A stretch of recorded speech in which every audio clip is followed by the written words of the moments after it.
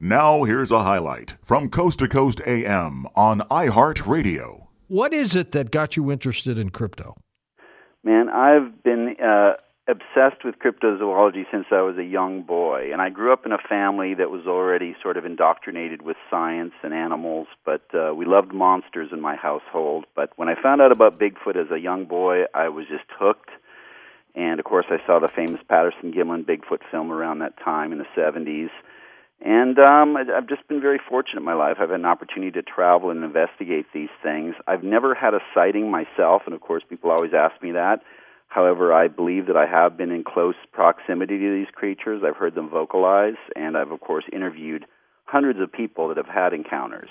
So cryptozoology is just it's a very in-depth field. You know, most people have heard of Bigfoot and the Loch Ness Monster and Mothman, but there's a host of other mysterious creatures, lesser-known creatures that people have reported, giant snakes and living pterodactyls and thunderbirds and black panthers. And so there are a lot of these things, cryptids we call them, animals that have avoided scientific detection, still lurking out there in the wilderness, I believe. When I first got really excited about the crypto end of all of this, it was in school, grade school, when I was reading about the abominable snowman in the Himalayas.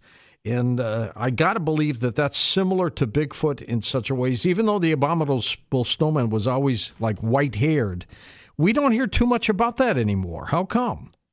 Well, first of all, I think there's a little bit of a misconception. I think, the white-haired Yeti is something that we've kind of drawn from our different cultural influences. So most of the sightings, in fact, describe a creature that has kind of got a brownish, reddish fur, and the belief that they live primarily in the snow is probably also a misperception. They probably, in fact, inhabit the temperate valleys, the mountain valleys that are well forested, and we find their footprints, of course, as they travel from valley to valley in the snow.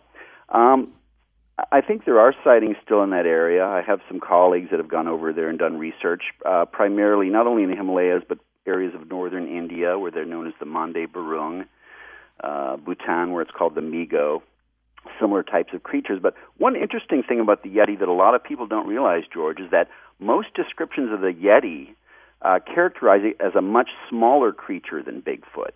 In fact, most sightings describe a being that's only about 4 to 5 feet tall, still very powerful and very terrifying to the local Sherpa people. It could be related to Bigfoot, but it seems to be a smaller version. You know, you're right, because in those earlier articles that I would read as a kid, it wasn't that big. It was, maybe a little shorter than an ape. Yeah, but still walks upright like a man, which is significant. And apparently very aggressive. There are many accounts of it attacking people, killing yaks, and so on and so forth. So seemingly more aggressive than the North American Bigfoot or Sasquatch. I can't remember, Ken, at what point I started realizing the Bigfoot Sasquatch stories here. But when I first started hearing about them, it really sparked my interest. And I believe a lot of these cases came from the Northwest. Is that correct? Yes. The vast majority of accounts stem from Washington State, Oregon, Northern California. We also, of course, have a lot of sightings from British Columbia and Alaska. So the Pacific coastal ranges, the Cascade Ranges, produce the vast majority of sightings. However, we do have a healthy number of accounts stemming from places in the eastern United States. Curiously, states like Florida, where it's known as the skunk ape, Pennsylvania and Ohio boast a lot of sightings. Texas, where I live, and Oklahoma, Louisiana, many of the southern states. In fact, in recent years, it seems like we've been getting a lot of sightings out of places like Kentucky, North Carolina, and Georgia, and so on and so forth. So whatever these things are, they seem to be primarily focused or inhabiting the Pacific Northwest, but there may be sort of nomadic individuals that are roaming across the country. Like UFO stories of the past, a lot of people who would report these kind of sightings were looked at with some kind of weary eye. I think nowadays people take these pretty seriously, don't they? I think it's there have been some scientists that have gotten involved through the years, and I think that's been kind of really helpful to the field of cryptozoology in general. I work with a few PhDs that are at least curious in the subject, though of course they're still reticent about becoming too involved because it's still looked upon as a dubious thing when you're a scientist and you're getting involved with things like Bigfoot and UFOs, unfortunately. But I think more people have taken the matters more seriously. Now, this is interesting, George. The vast majority of people, about 80 to 82% of the population, does not think that Bigfoot could exist. They still like Bigfoot, of course. They buy Bigfoot in the form of toys and foods and things. Only about 18 to 22% of the population believes that Bigfoot could exist, but I think that number is probably even larger. I think most people wouldn't want to admit that something like Bigfoot could exist, but when you consider the vast wilderness areas in our planet that are still unexplored and new species are still being found all the time, I think there's a lot of promise there. Well, in that statistic is much lower than what ufologists would say about UFOs and extraterrestrial contact. You would think that the Bigfoot people would echo the UFO people and that would be about the same, but I guess not. Yeah, it's interesting. There's a lot to be learned about human perception and different cultural influences and things, A lot of the UFO thing may have come through conditioning, through the years. We've, of course, been exposed to, a number of science fiction movies and government, mounted investigations like Project Blue Book that I think gave the UFO thing a lot of credibility, particularly early on. Bigfoot has always kind of been struggling. Bigfoot researchers have always kind of struggled in the wings in terms of trying to get the attention, that the UFO field gets in terms of like scientific interest and so forth. Could you say categorically at this point that Bigfoot does exist? George, what I always tell people is that I've been investigating the Bigfoot phenomenon for over 4 decades. I'm 90% convinced that they exist. I always leave that 10% of wiggle room since I haven't seen one with my own eyes. Right. But there is literally a mountain of evidence in terms of thousands of documented eyewitness reports, the Patterson-Gimlin Bigfoot film, footprints that have been found, documented, photographed, and cast in plaster, and we have a number of those, and they have a lot of very compelling features. Some hair samples, vocalizations, I've heard a number of those that I couldn't explain. Native American legends that date back centuries that are very consistent with modern sightings. And I think when you put that all together, I think it builds a very strong case. And the last thing that I think people need to keep in mind is that things like Bigfoot actually did exist on our planet. We know this from our fossil history. For 2 million years, there were these presumably hair-covered man-like hominids roaming all over the planet, many different species of things that looked just like Bigfoot, and we found their fossils. So it's just a little bit of a stretch of the imagination to assume that maybe some of these ancient species have survived in small numbers into modern times, and we just haven't found them yet. Well, and if you believe the Darwin evolutionary theory, I would think that the Bigfoot Sasquatch influence could be the missing link between ape and man. What do you think? It's a bushy tree. We know that, though. That's one thing we're finding in paleoanthropology is that the human tree keeps growing into this big, shaggy bush, and there were all kinds of different offshoots. One thing, of course, that's very notable is that Bigfoot has a locomotor system very similar to us, right? It walks with cross-limb coordination. It takes big steps. It swings its arms. It has broad shoulders. So, that's remarkable that it seems to move very much like humans. And presumably they're very intelligent. I think that's one of the reasons we haven't been able to find them yet, is that they're smart enough to know that they don't want to be found by us. And also many people that have had close-up sightings have described their faces as looking very, very human-like. When you add all that together, I think you could consider that it is definitely a hominin, something very, very close to us in the hominid line. How tall do they get, Ken? That's a good question, because there's a lot of stories out there of people reporting Bigfoot 10, 12, 15 feet tall. Now, first thing we have to recognize, George, is that people are actually very bad sometimes at estimating the sizes of things, particularly things that are startling to them, right, that really shock them and get their adrenaline pumping. But we have the benefit of thousands of Bigfoot sightings, and when we put them all together, a very consistent model emerges. And some studies have been done analyzing that data. And the average height for a Bigfoot, as turns out, based on eyewitness estimates, is about 7.5 feet tall. The subject in the Patterson-Gimlin Bigfoot film, which is called, we call her Patty because she has big pendulous hair-covered breasts that you can see in the film, so we know she's a female. There have been a number of academic studies on the film, and the conclusion there is that she stands about 7 foot 3 inches tall. That's the consensus. And if we assume that she's a female because she has breasts, then she would be a little bit smaller than the males because all hominids, including humans and great apes, are sexually dimorphic. That is, the males are a little bit larger than the females. So in my own opinion, George, the males can get to be about 8 feet tall, maybe 9 feet tall on a really big one, and they probably weigh between 500 to 1,000 pounds. That's pretty good size. Yeah, they're big.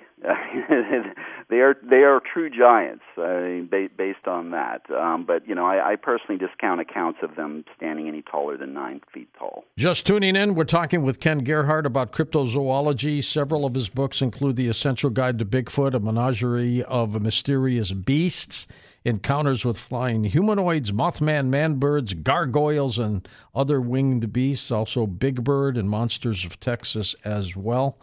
These creatures, and we'll get into some of the other creatures later on in the program, Ken, but what do you think the Bigfoot population could be in just North America?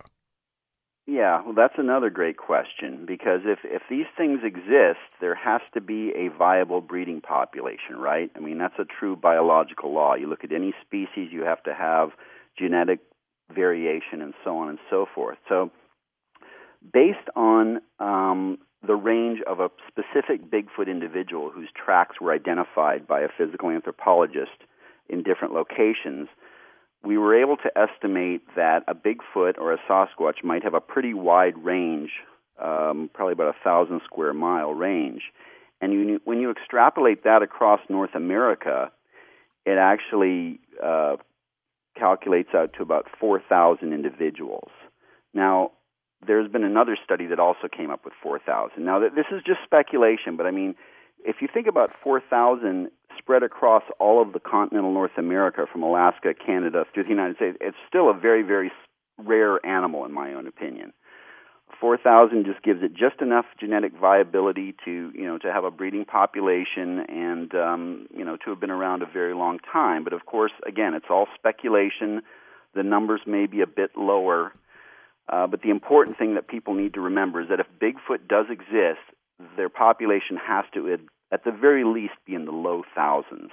Otherwise, it would be impossible. It would go extinct. And compared to, let's say, like deer population across North America, which has got to be into the hundreds of thousands, I would guess. Oh, yeah. And, the one we use, the analogy we use typically is the bear population.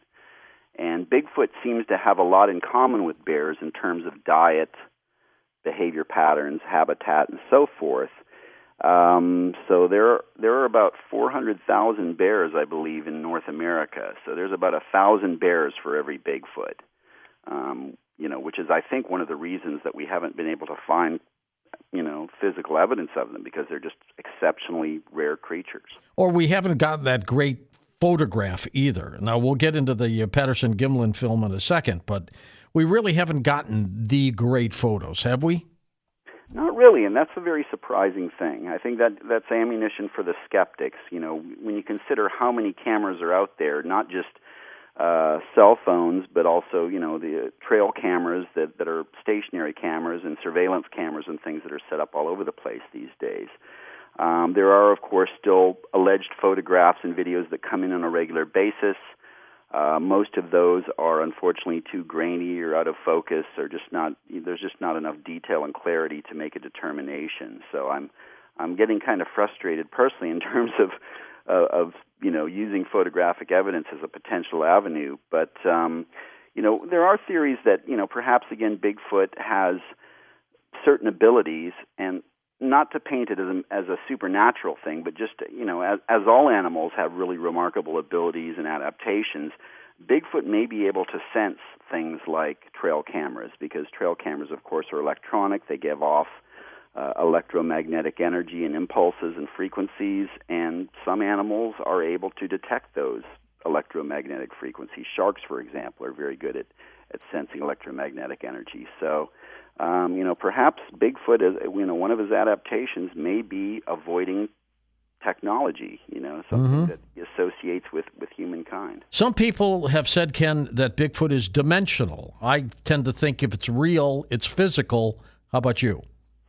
Yeah, I'm not a huge proponent of the interdimensional theories. I understand, one of the strong arguments for that is, what we're just discussing, which is the lack of solid photographic evidence, the lack of physical remains, a body, a bone, or anything like that. It is baffling that we don't have better evidence at this point. Now, it's true that there are some really weird accounts that relate to Bigfoot, mostly stemming from places like Pennsylvania and the Midwest, that describe Bigfoot vanishing into thin air or trackways that stop in the middle of nowhere.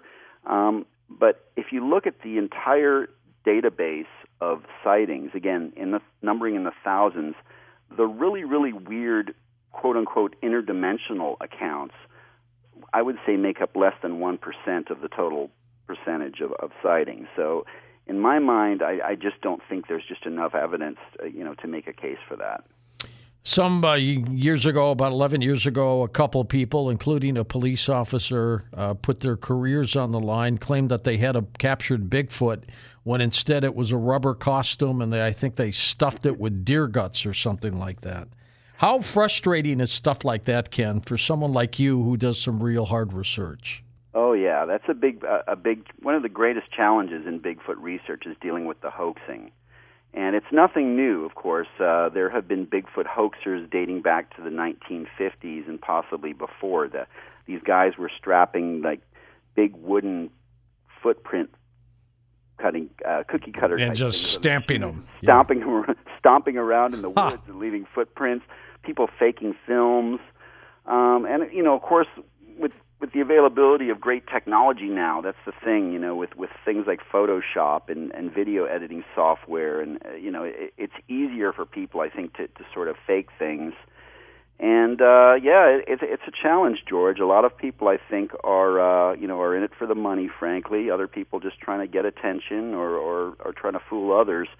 But it does cast kind of a dubious shadow over the entire Bigfoot field when these hoaxes get exposed. It sort of gives the skeptics more ammunition to say, well, it's all just kind of foolishness. Listen to more Coast to Coast AM every weeknight at 1 a.m. Eastern, and go to coasttocoastam.com for more.